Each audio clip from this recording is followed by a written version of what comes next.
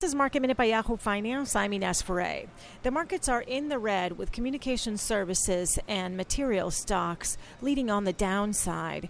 The CDC has confirmed its second case reported of the coronavirus in Illinois.